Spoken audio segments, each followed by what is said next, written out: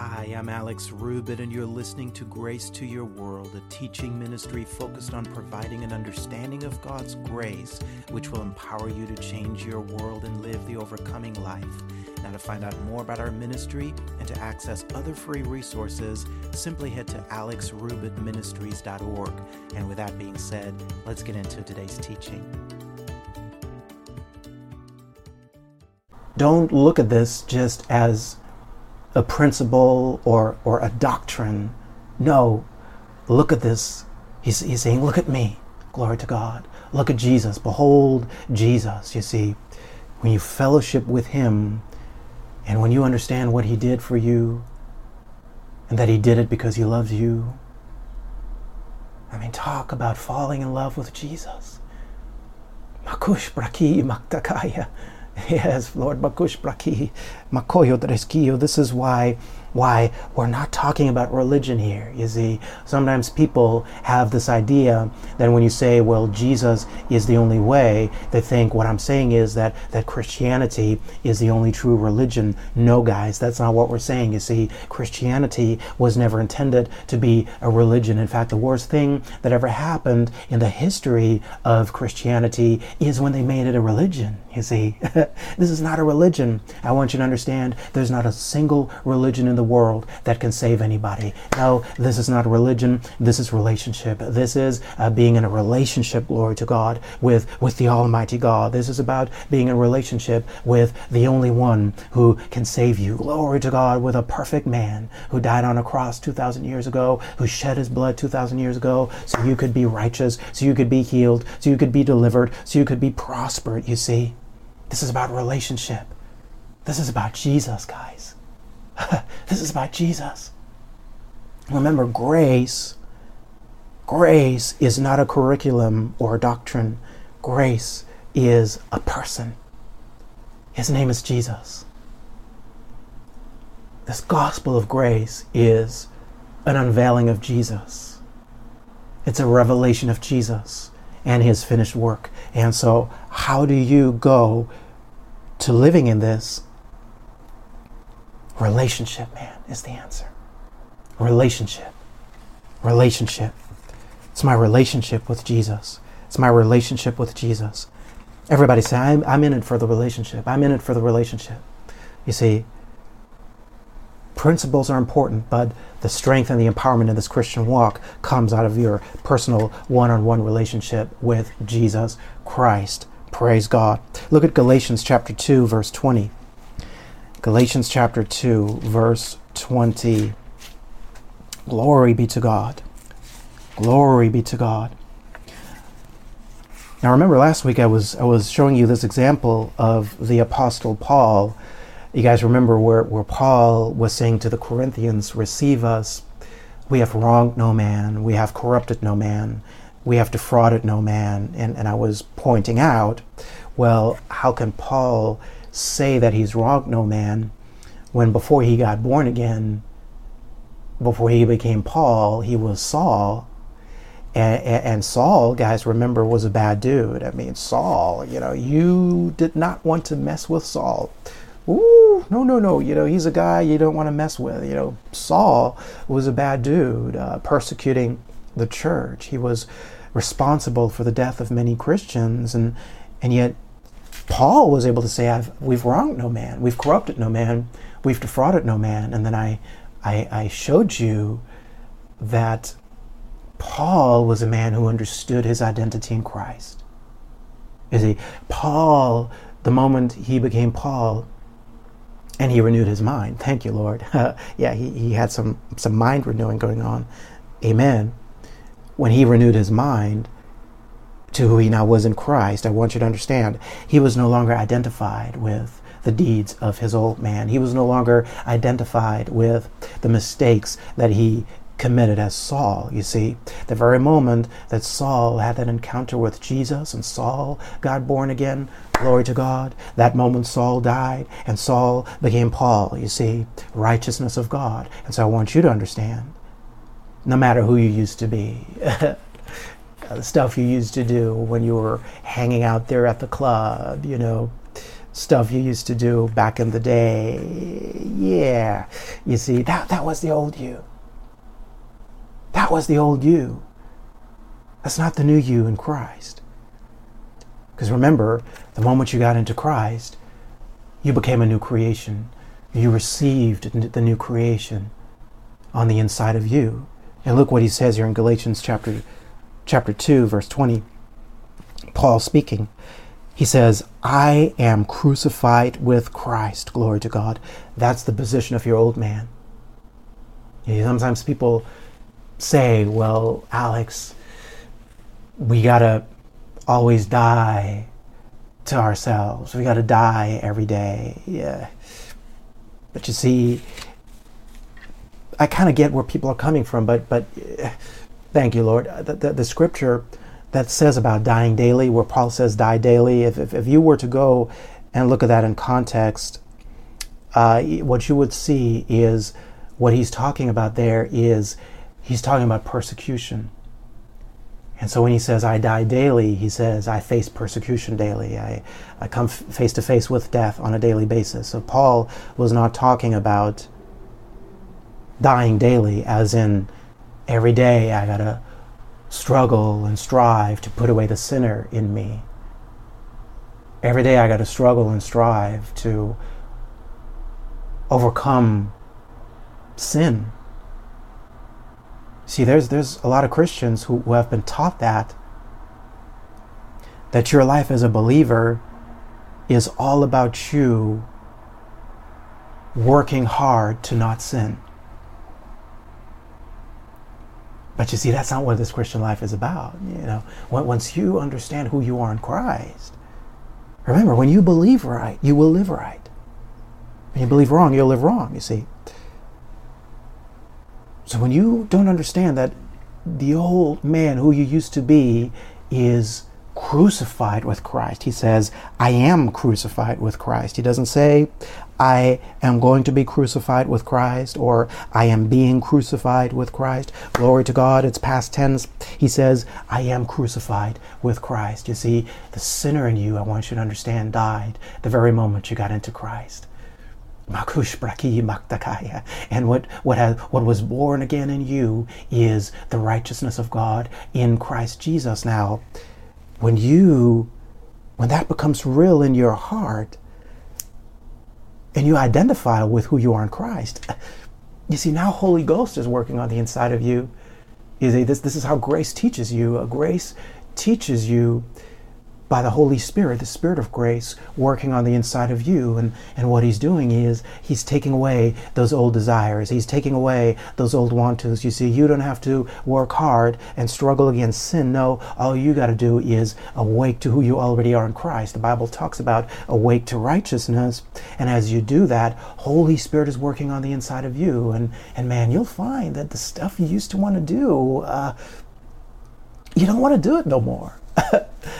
That old weed habit, back in the day, I need some weed, I need some weed to help me to cope with life, because that's really what it is, guys. Weed for most people is like a coping mechanism. It's something that you perhaps use to help you to get away from the stress of it all, and so it kind of helps you to relax. But what I'm saying is this: once he's become so real to you, glory to God, once Jesus has become a living reality to you, you won't need that weed stuff anymore, you see, because he has become your rest. He has become your joy. He has become your peace, you see. But you don't get there by trying to resist sin. No, you get there by understanding who he has made you to be, by understanding that he is your righteousness right here and right now, not when you get to heaven, right here and right now. And as you do that, what happens is Holy Spirit is working on the inside of you. And he takes the desire to sin away. Guys, I have no desire to sin whatsoever. I don't have to work hard to not have that desire. The more you understand who you are in Christ, the more you don't want to sin I mean, why would you want to go and hang out with Satan? You know, guys, Satan is a loser. We're not hanging out with him, you see. But you got to let the Holy Spirit take away those desires. Now, am I saying that we will never sin? No. We all still sin. We all still make mistakes. But I heard someone say yesterday, praise God, there's a difference between weakness and wickedness. You see, wickedness is a person who willfully or who purposefully practices sin, who purposely lives in sin. Every sin is willful because you use your free will to do it. But wickedness is a person who lives in sin and doesn't think that's a big deal. Weakness is, I have a desire to do right, but I might still make some mistakes every now and then. And that's totally fine, guys. That's totally fine. You see, when you got into Christ, God turned off the sin meter. He's not keeping track of your sins. Again, a guy who thinks he has to go and confess in the booth every time he messes up, the concept that they have of God is that God is just keeping track every time you make a mistake, and now you got to try to get right with him again. No. I'm going to show you eventually what Jesus did 2,000 years ago. Once and for all was enough to make you right with God. We have eternal redemption in Christ Jesus, guys. You see. Now that doesn't give you permission to live in sin. No. That actually enables you to get free from sin. Praise God. Are you guys listening to me? Glory to God. Look at this here. Let's finish reading this verse. Amen. Galatians chapter 2, verse 20. He says, I am crucified with Christ. It's the old self. And he says, nevertheless I live. Watch this, guys. Yet not I, but Christ liveth in me. Glory to God. Everybody say, Christ is living in me. Christ is alive in me. And he says, in the life which I now live in the flesh, I live by the faith of the Son of God, who loved me and gave himself for me. Praise God.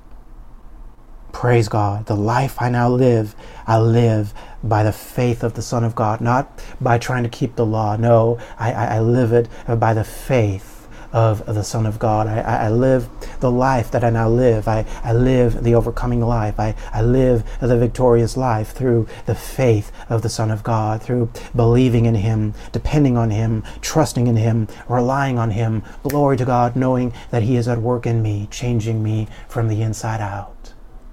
That's how we live our Christian lives. Look at Romans chapter 4, verse 8. Romans chapter 4, verse 8. Man, I'm just going to keep inundating you with this truth of who you are in Christ. Who you are in Christ. And every time you hear it, man, every time you listen to the online church or you listen to the podcast, every time you hear this, there's something that happens. Holy Spirit keeps working on the inside of you. He keeps making it real on the inside of you. More and more that faith is strengthened inside of you, that Jesus is enough, man. And one day when you just get it, bam, that's where transformation takes place. Glory to God. Look at what he says here in Romans chapter 4, verse 8. Now we're talking about the blessing, right? The blessing is the empowerment to prosper. Now I'm going to show you another radical definition of what it means to be blessed. He says this here in verse 8, Romans 4:8. He says, blessed is the man to whom the Lord will not impute sin. Glory to God. Blessed is the man. How many of you are blessed? Everybody's hands ought to be going up right now. How many of you are blessed? If you're in Christ, you're blessed, right? Now he says, blessed is the man to whom the Lord will not impute sin. And so he's saying, If the Lord does not impute sin, that means you're blessed. And so if you're blessed, glory to God, that means he's not imputing sin to you, to your account. To impute is an accounting term. It literally means to charge it to someone's account or to credit it to someone's account. And so he is defining the blessing here as God not charging sin to your account. That's what it means to be blessed. You see, you got to be careful, as I said earlier, with mixing the old and the new covenant, because the moment somebody says, well, Alex, I don't know if this can always be true. Maybe that's true with the little sins, but not with the big stuff. No, guys. Remember, there's no sin categories. You see, there's no sin measurement system in heaven. And so he says, blessed is the man to whom the Lord will not impute sin, not credit sin to your account. I want you to understand that's the definition of the blessing. And I want you to understand that the very moment that God were to change his mind, which, by the way, he will not do, he will never do, but if God all of a sudden were to change his mind and he were to charge sin to your account, you would no longer be blessed, you see. You see, here's the definition. I want you to hear this again. Listen to this. The radical truth is, guys, that God does not withdraw his favor and blessing when there is sin in our lives. Now, there's still sin in all of our lives. But remember, there's a difference between, praise God, I'll have to teach eventually on the difference between the act of sinning and still being a sinner. You see, all of us are still sinning. We all still make mistakes.